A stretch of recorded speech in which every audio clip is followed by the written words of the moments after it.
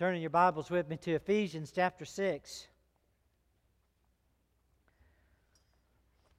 Looking at the last portion of this letter to the Ephesians this morning, beginning at verse 10 to the end of the book. It's kind of exciting to finally get done, you know. But at the same time, the end of the book is an extremely important part of the book. And I feel like as we get to it that I look out at some of you and you look like you're down. I wonder if this text is part of the reason. And I hope you'll give me your attention. This passage is extremely important for your everyday living. Let me read it to you. Ephesians 6, beginning at verse 10. Finally, be strong in the Lord and in the strength of His might. Put on the full armor of God so that you will be able to stand firm against the schemes of the devil. For our struggle is not against flesh and blood, but against the rulers, against the powers, against the world forces of this darkness, against the spiritual forces of wickedness in heavenly places. Therefore, take up the full armor of God so that you will be able to resist, and in the evil day, and having done everything, to stand firm. Stand firm, therefore, having girded your loins with truth, and having put on the breastplate of righteousness, and having shod your feet with the preparation of the gospel of peace. In addition to all, taking up the shield of faith, with which you will be able to extinguish all the flaming arrows of the evil one.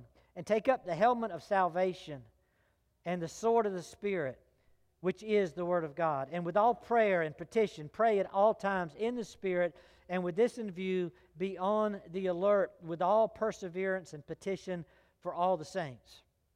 And pray on my behalf that utterance may be given to me in the opening of my mouth to make known with boldness the mystery of the gospel, for which I am an ambassador in chains, and in proclaiming it I may speak boldly as I ought to speak. But that you also may know about my circumstances, how I am doing. Tychicus, the beloved brother and faithful minister in the Lord, will make everything known to you. I've sent him to you for this very purpose, so that you may know about us, and that he may comfort your hearts. Peace be to the brethren, and love with faith from God the Father and the Lord Jesus Christ. Grace be with all those who love our Lord Jesus with incorruptible love. One thing's clear from that passage. The church has an enemy. You and I have an enemy. And we need to be aware of our enemy. He's called Satan. He's called the devil. He is, in fact, our enemy. Good for him, bad for us. We are often treating him as though he's make-believe, as though he doesn't exist.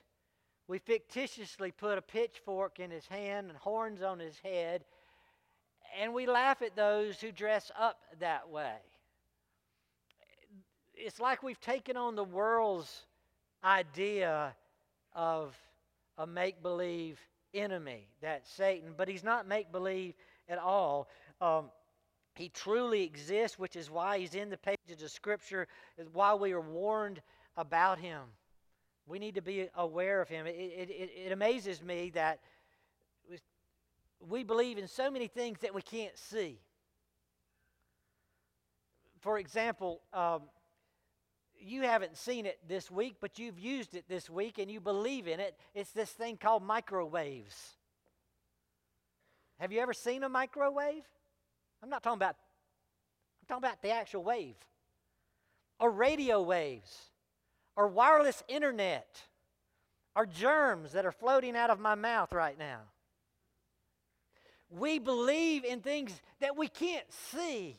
So why is it we don't believe in Satan just because you can't see him? He exists, and He's real. But many times, because we can't see Him, we live as though and act as though He's non-existent, as though He doesn't matter, as though He's not a factor.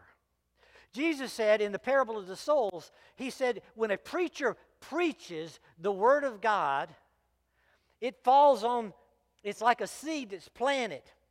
And that seed, the Word of God, comes to people, and sometimes it's planted on, say, rocky soil. It says it doesn't do much there. Or it's planted in thorns, choke it out. But in the midst of that parable, He says, there's times it's actually planted in a person, and Satan snatches it away. So every time I'm bringing you the Word of God, Satan is real. And there are people in this room that won't hear it this morning. You won't hold on to it. You won't do anything with it because Satan is actively snatching the Word back. It's like I'm trying to plant the seed and Satan's picking it up and taking it back. We must be aware of his schemes to do such, to take us away from Christ. He would love nothing more than to destroy the church of God. If there's no devil, why do we fear hell? Why do we need a Savior? Why do we need a God if there's not some enemy force that has brought about death and destruction and all that's else? Colossians 1, verse 13 and 14 says, He rescued us from the domain of darkness and transferred us to the kingdom of His beloved Son, in whom we have redemption, the forgiveness of sins. I have been transferred from the kingdom of darkness. I was born into a kingdom that is dark. We're all under the power of sin and the wrath of God. We're children of wrath. That's the way we're born. But Christ in Ephesians, we dealt with that in Ephesians 2, being made alive together with Christ, we're transferred out of the kingdom of Satan. We're transferred out of the kingdom of darkness and brought into the kingdom of light, into the kingdom of Christ. So don't forget where you came from. I was talking to a non-Christian the other day. I was telling him, I said, I know where you're coming from. I was there. I haven't always been a believer in Christ. I was in your dark place. I was under the bondage of sin, under the power of the devil. I get it. But I've been transferred out of that kingdom, out of that dark place, out from under that power. You need to get that. It's so much better to be in the kingdom of Christ than in the kingdom of the evil one, who is Satan. And, because of Christ, we have great power now. Let me just share a couple of verses real quick. James chapter 4. Verse 7 says, Submit therefore to God. So if you haven't done that yet, do so. Submit therefore to God. Then you'll have power to resist the devil, and he will flee from you. Man, that's awesome. Satan has to run as I resist him. And I have power to do so now. Look at 1 Peter chapter 5, 8 and 9. It says, Be sober in spirit. Be on your alert. Your adversary, the devil, prowls around like a roaring lion, seeking someone to devour. But resist him, firm in your faith, knowing that the same experiences of suffering are being accomplished by your brethren who are in the world. We've got power to deal with our foe. Now, you've probably seen some bad things happen in your life, as I have, some things that just confuse me and bother me at times. I had a friend, you may have had a friend that's committed suicide. I had a friend who was strong in the Lord. He was always talking about the Lord, always wanted to pray with you, always wanted to do Bible study, always wanted to witness. He's one of these people that just puts you to shame because of his practical obedience. His name was Stan. One day, Stan put the pistol to his head and pulled the trigger. And I'm still bewildered. It bothered me. It confused me. This is the wrong person to do this. And then I've seen preachers like myself, but unlike myself, they were much smarter. They were much more effective. They were much more knowledgeable in doctrine and in practice, and see their whole ministry wiped out and ruined by immoral sin. And I'm thinking, that wasn't supposed to happen. How did that occur? Could it possibly be that these kinds of things, what we're seeing is spiritual warfare, and we're seeing casualties in that warfare. We're seeing wounded warriors. We're seeing Satan attack some of our best because he wants to bring them down. And these are men or women who haven't fully put on the armor of God. So Ephesians 16 is extremely practical. I don't want you, any of you, to be a casualty of war. I want all of Christ's warriors to come home unscathed by the enemy. So pay attention to the instruction Christ has given to us here in Ephesians. He tells us the armor plan. He tells us the actual pieces of armor we're to put on. He follows it up with prayer and shows us how to participate. So let me break it down for you. Ephesians 6, verse 10 and through 13, just the plan that he gives to us here. Realize these are his final words to the Ephesians. He's basically saying, before I leave you, and I'm leaving you in the world, and I don't want you to be swallowed up in the world. You're going to have a tough time in society, living this life. It's not going to be easy. So finally, this is what I have for you. Verse 10, I want you to be strong in the Lord and in the strength of His might. Notice, He's not asking us to be strong in ourselves. He's not just telling us to man up. I want you to be strong in the Lord, in the strength of His might. So it's basically said, I want you to put on Christ's strength. You remember John 15:5. We can do nothing apart from Christ. Unless we abide in Him, we can do nothing.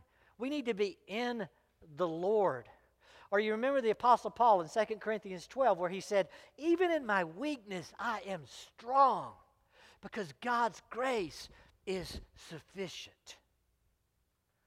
Be strong in the Lord, meaning even in your weakness, you can be strong if you're in the Lord. If you're abiding in the Lord, you receive the grace of the Lord. There is strength. There is power in Christ, real power. There's grace in God, real grace, that enables us to stand strong. Just remember that. Start with that. We go from grace to grace, from strength to strength. We need to hold on to that. Be strong in the Lord, in the strength of His might. We're not going to be able to stand against the evil one, the enemy, in our might, in our strength. He's greater than us. He's bigger than us. He's more powerful than us. In Christ, we're more than conquerors. But we must be in Christ, in His strength, in His power, in His might. And He's able and willing to help. Look at verse 11. Put on the full armor of God. He's going to tell us what that full armor is in just a minute. But He's kind of setting the stage. We need to put this stuff on. The full armor of God so that we will be able to stand firm against the schemes of the evil one. Now, why is that necessary? Because Satan doesn't fight fair. He's a cheater. He's a liar. He's a deceiver. He is stealth. He has schemes. He's tricky. He says, you've got to put on the full armor so that you can stand firm against the schemes of the devil. This is necessary. You can't wait and see it coming. You've got to be ready. Satan disguises himself constantly. He tells us that we can have good things by doing bad things. Constantly. He's constantly encouraging us to believe falsehood as though it was truth. He loves to teach the doctrines of men as though they were the doctrines of God. He disguises himself as an angel of light, and yet he is the prince of darkness. So you got to get this. If you're waiting for a fair fight, you're not going to get one. He's much smarter than that.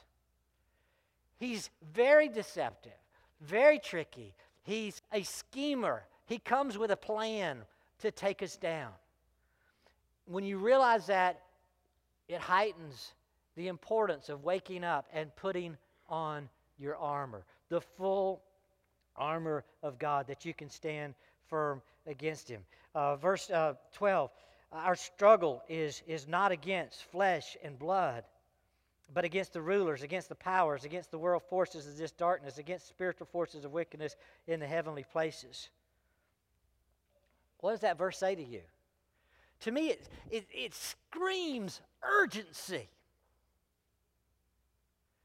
You've got to get this, and you've got to see this is urgent. It's absolutely necessary.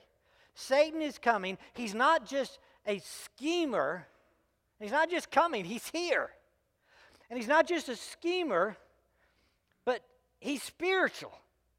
And he has rulers and forces and powers that are wicked.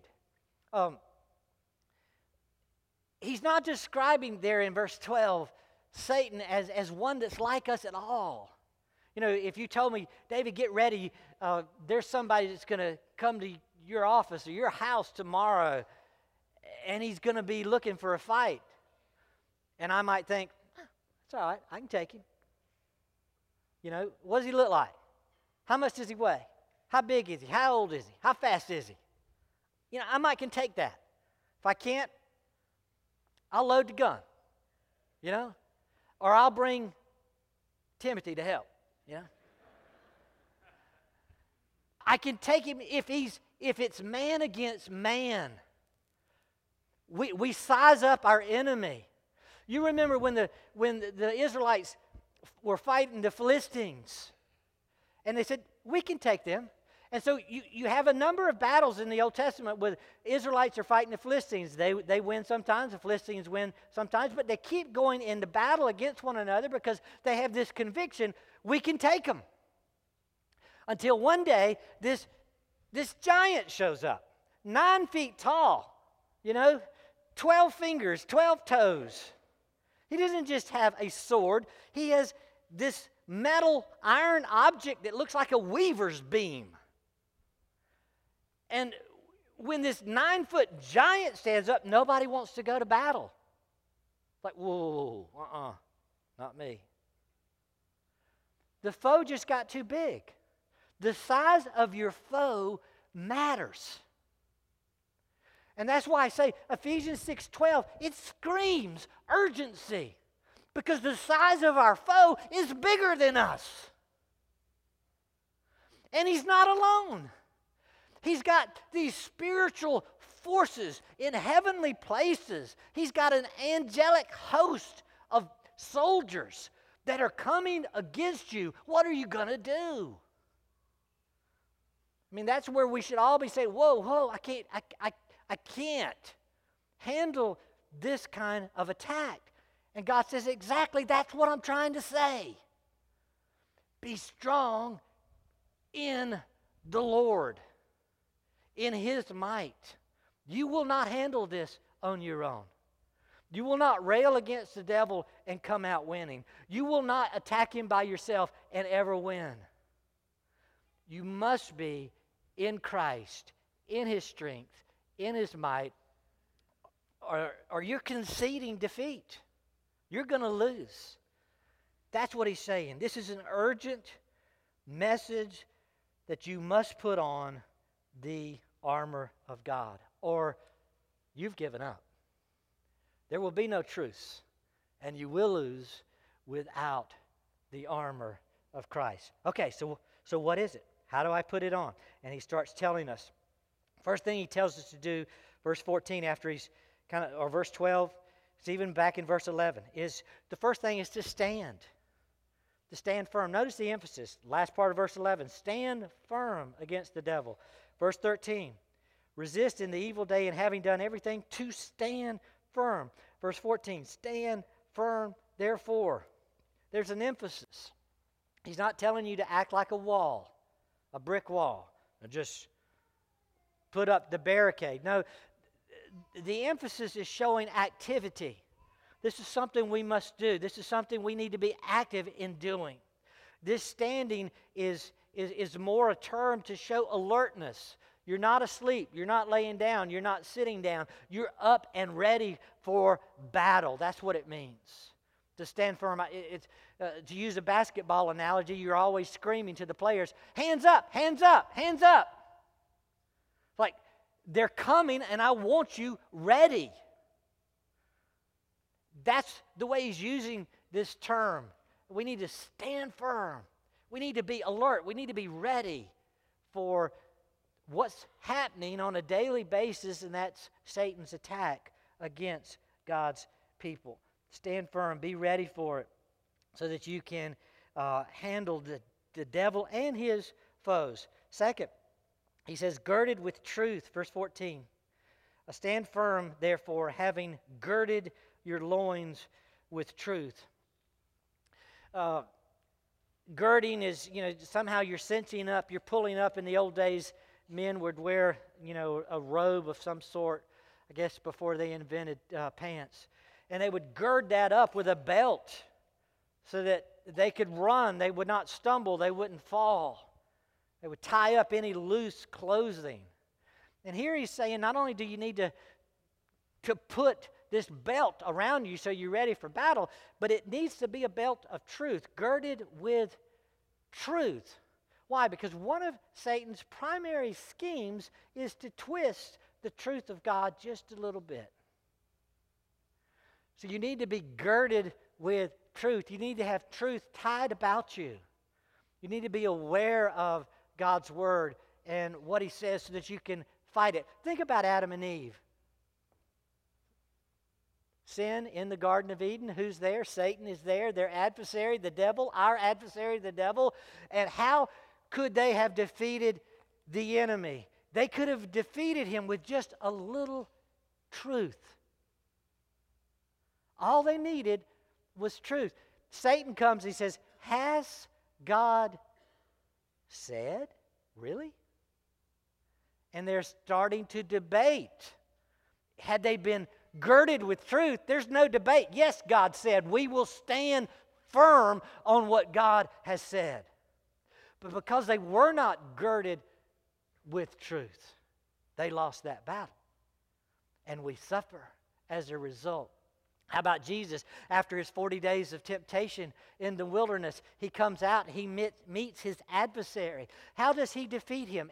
3 times, 3 temptations. All 3, he defeats the enemy with truth. Satan says one thing, Jesus says, but God's word says.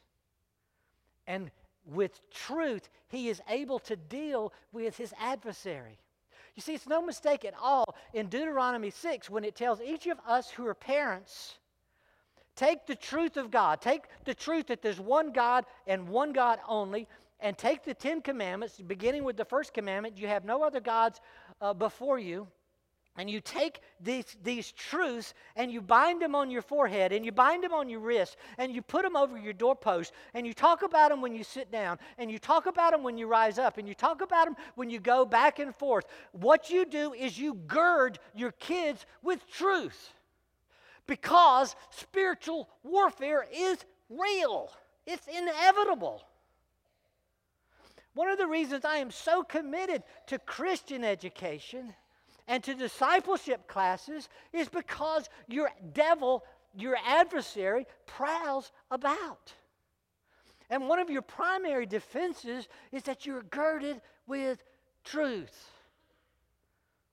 God says, from the Old Testament on, we need to be doing this. This is very practical. Your kids, you don't want to send them into the world against the devil until they're girded, properly clothed with the truth of God, or they will not stand.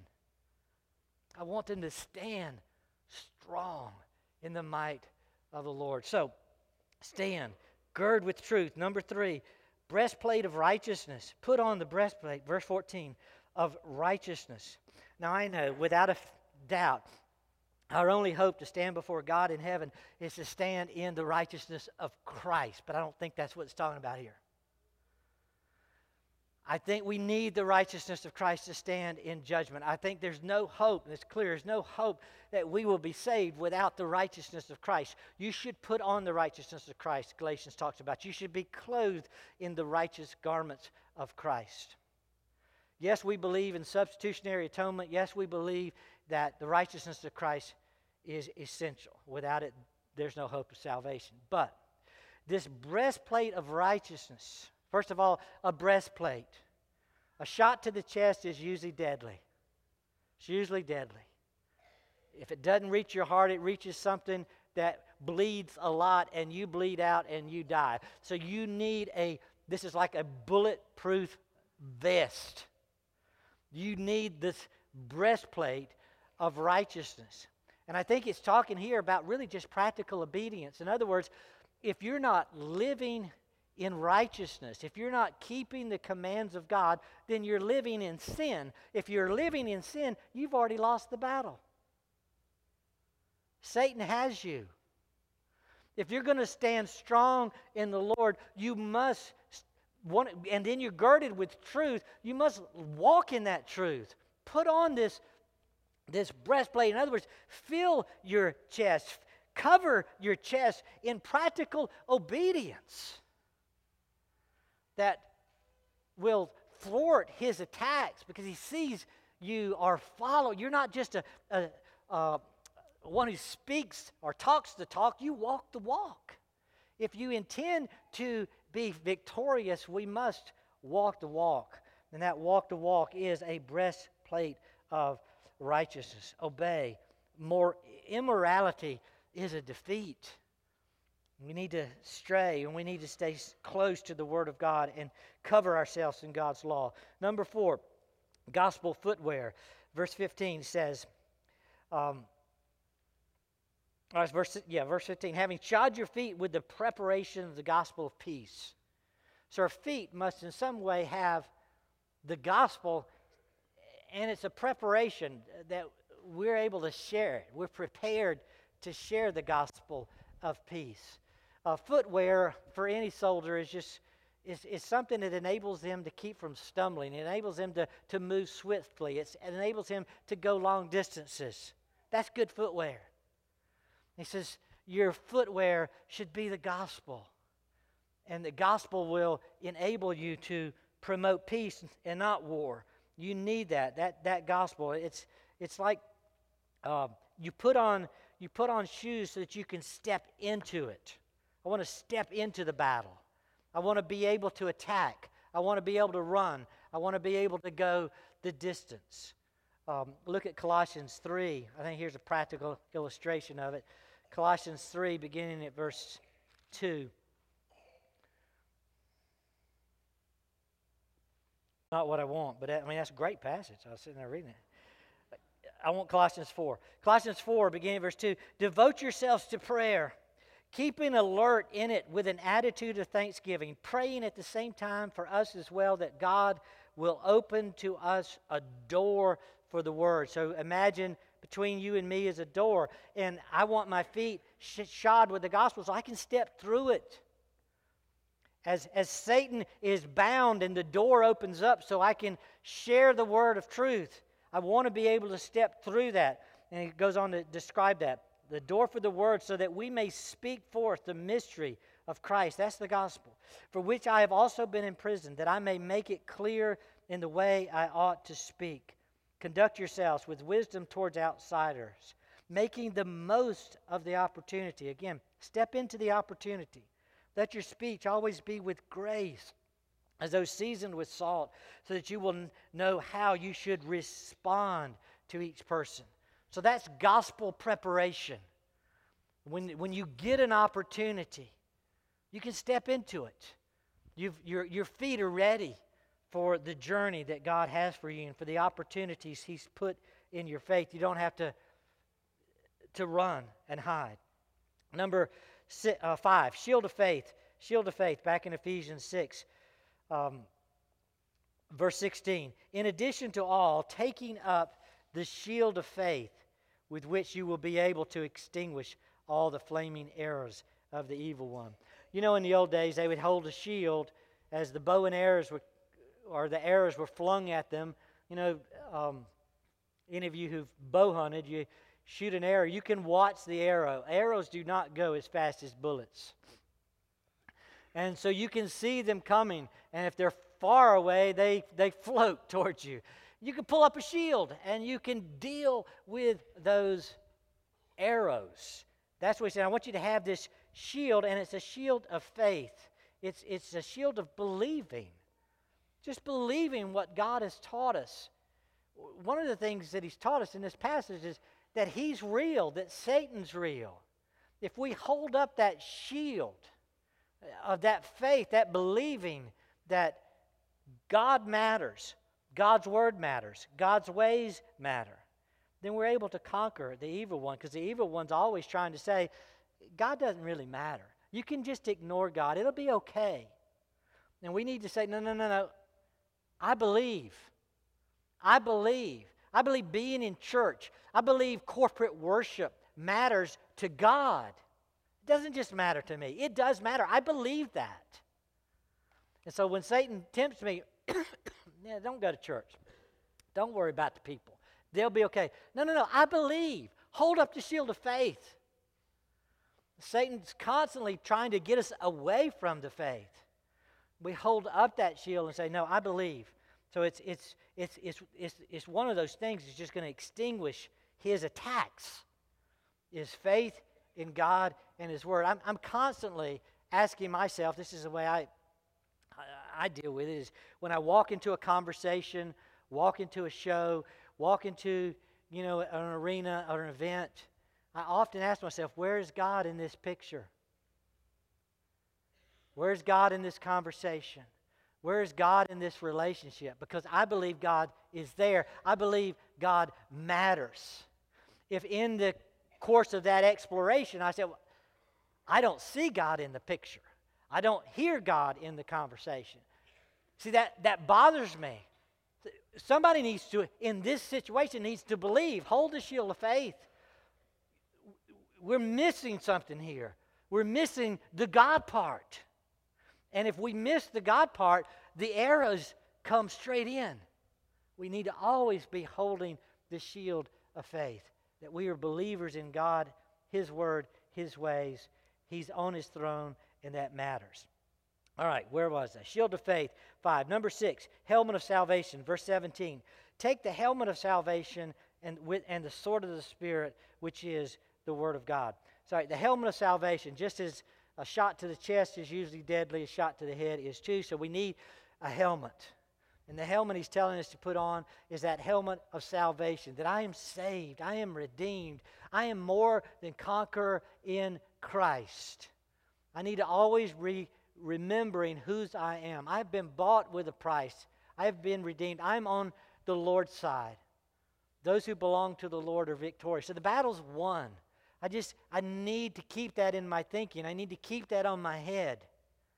That all I have to do is be the believer God has made me to be, and that's resisting the devil, and he must flee. I must keep the helmet of salvation.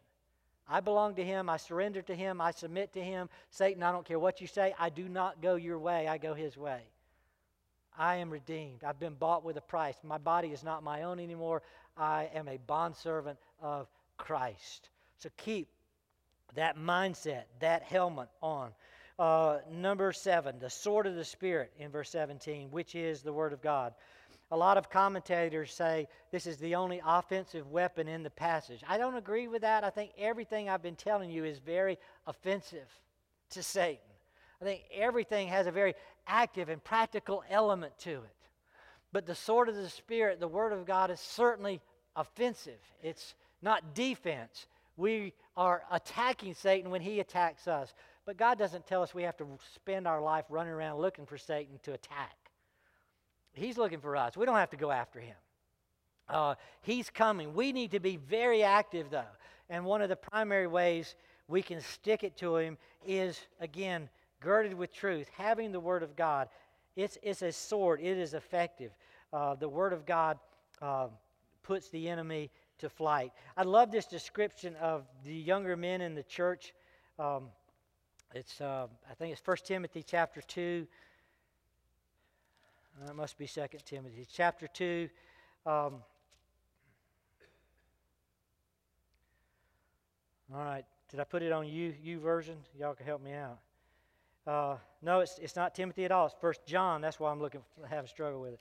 1 John chapter 2. I love this description. It talks about old men and then talks about young men. And the description of the young men is just so encouraging. 1 John chapter 2, verse 14 says, I've written to you, fathers, because you know Him, who has been from the beginning. I've written to you, young men, here it is, because you are strong, and the Word of God abides in you, and you've overcome the evil one. Catch that. I'm writing to you, old men, you fathers of the faith, fathers in the church, because you've been there and you've done that. You know Him. You have been filled with His truth, His Word. It's just clear. You have overcome through Him. But I'm also writing to you, young men, because I see it happening. You're so strong. And the new generation is coming up in the church because your strength is through your ability to abide in the Word. And as you abide, as you're strong in the Word of God, the evil one flees. And the church grows. I mean, that just is so encouraging. It pumps me up when I see the next generation taking up the sword of the Spirit, the Word of God, and being strong in battle. And John was so encouraged by that too. He said, man, this is cool. This church is going to make it. Because there's young men who know the Word of God, and they know how to use it, and they're directing their lives according to the Word of God. And they're emerging as new leaders for the congregation. So as the fathers pass on, we said, we won't suffer because new ones are being raised up that know how to use the Word. That's the sword of the Spirit. That's the armor that God gives us. Now, so after you've got standing, you're girded with truth, breastplate of righteousness, gospel footwear, shield of faith, helmet of salvation, sword of the Spirit, then he adds to all of that. The thought clearly continues. Verse 18, with all, so it's no break in the action here. Verse 18, with all prayer. So though I've given you 7 pieces of armor, I think he's adding an 8th. But he's adding this 8th piece and making it prominent by spending 3 verses on it. Notice the emphasis. With all prayer and petition, pray at all times in the Spirit. And with this in view, be on the alert with all perseverance, and again, pray and petition for all the saints. Notice the emphasis on all. You can't miss it. I want you to pray not just some prayers, all prayer and all petition and all the time for all the saints. I mean, that's strong. As Satan runs like mad, I want you to pray like mad. All the time. In every way. For every person. Don't stop this prayer. It's crucial to the battle. I mean, he puts strong emphasis, and then he keeps moving. Verse 19, and pray on my behalf, the preacher, that utterances may be given to me in the opening of my mouth to make known with boldness the mystery of the gospel, for which I'm an ambassador in chains, and in proclaiming I may speak boldly as I ought to speak. There's an emphasis there of preachers being bold and speaking boldly. And he says, and I don't get to do that if you don't pray. Pray for me.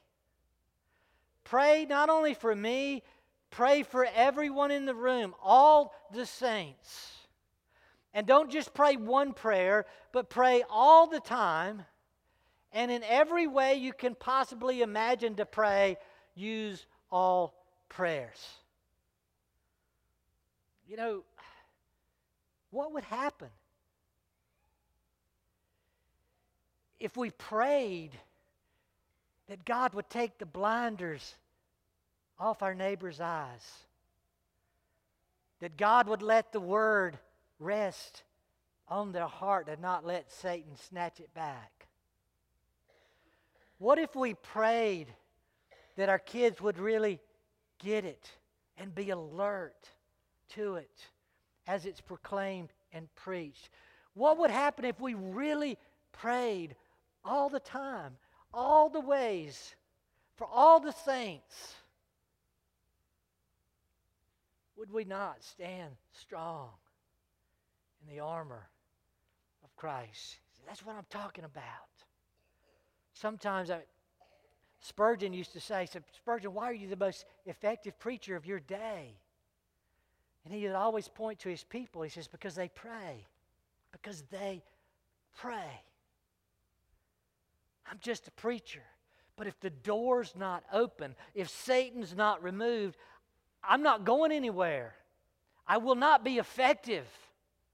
Prayer is an essential part of this battle strategy, and this battle strategy requires all the soldiers praying all the time for everyone that's in the battle, and especially for the preacher that's proclaiming the truth and giving the direction. Pray. What would happen if we really prayed as he's describing? And then he finishes up verse 21 and following with community stuff, or participants, if you want to keep the alliteration going. Armor and participants. He says, but that you also may know that my circumstances, how I am doing, Tychicus, the beloved brother, my faithful minister in the Lord, will make it known to you, everything. And I've sent him to you for that purpose, so that you may know about us and that he may comfort your hearts. I think what he's saying there is, I know you're battling, and you know I'm battling. Hopefully we're putting on the full armor of God. We're praying for one another.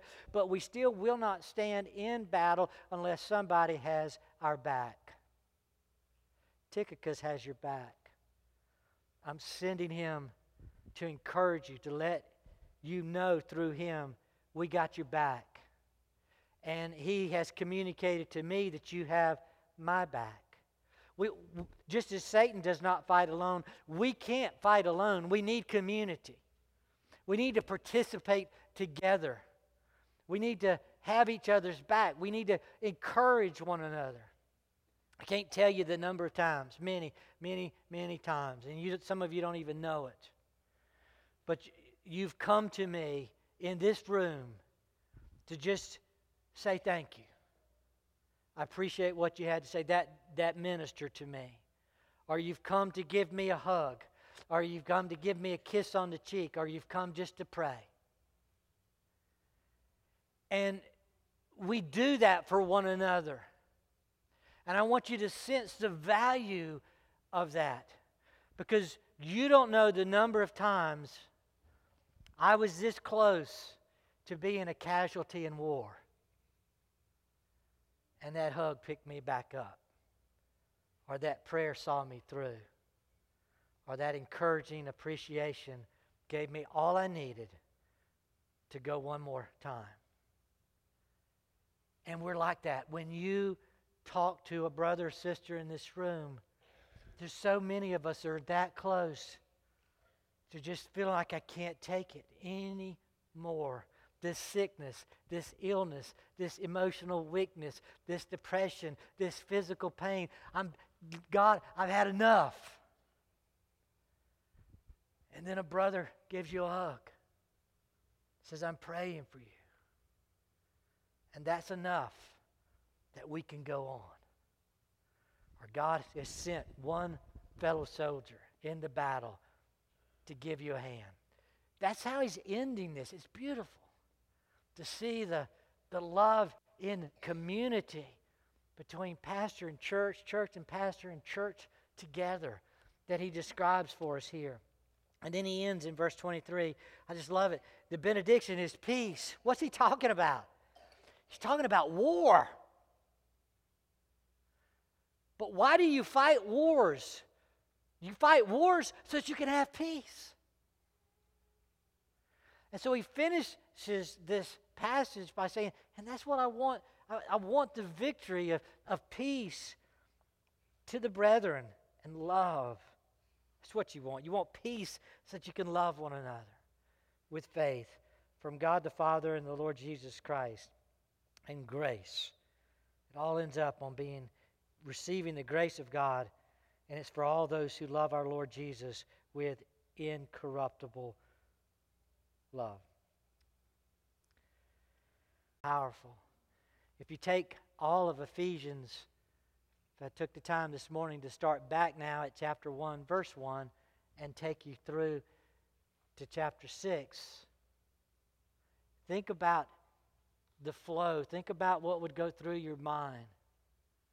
Is Satan attacking you in chapter 1 over the sovereignty and divine election of God and the love of God for His people? Does Satan sometimes play with you on those subjects?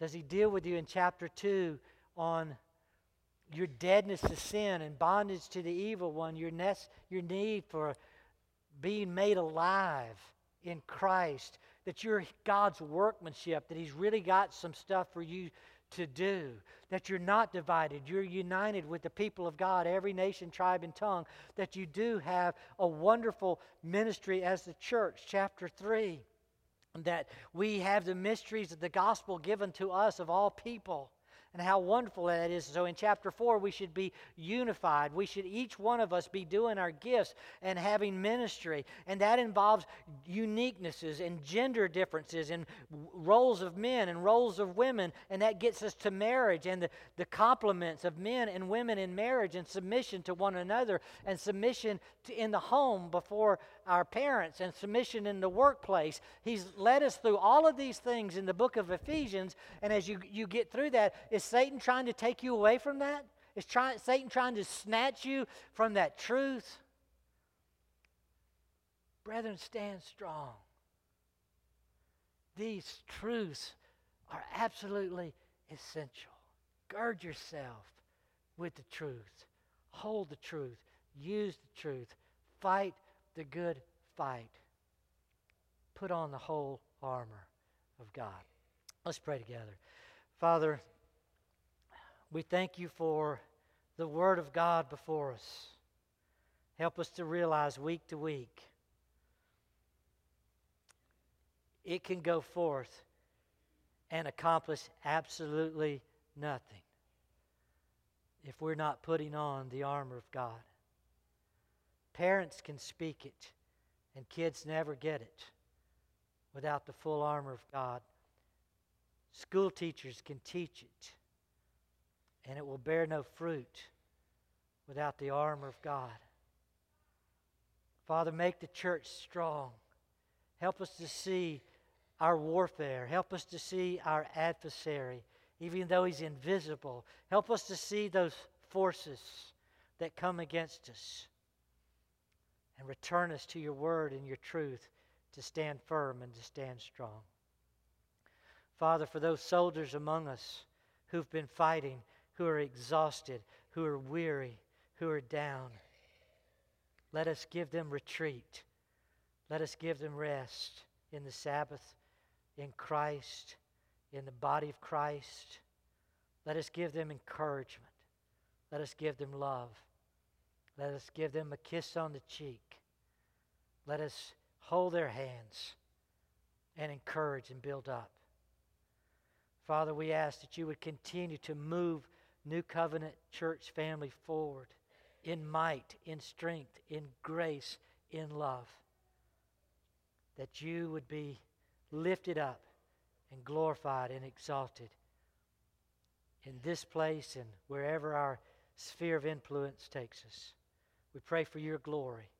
We pray for your battle to be won and your victory to be declared. We ask all these things, O Lord, in Jesus' name. Amen.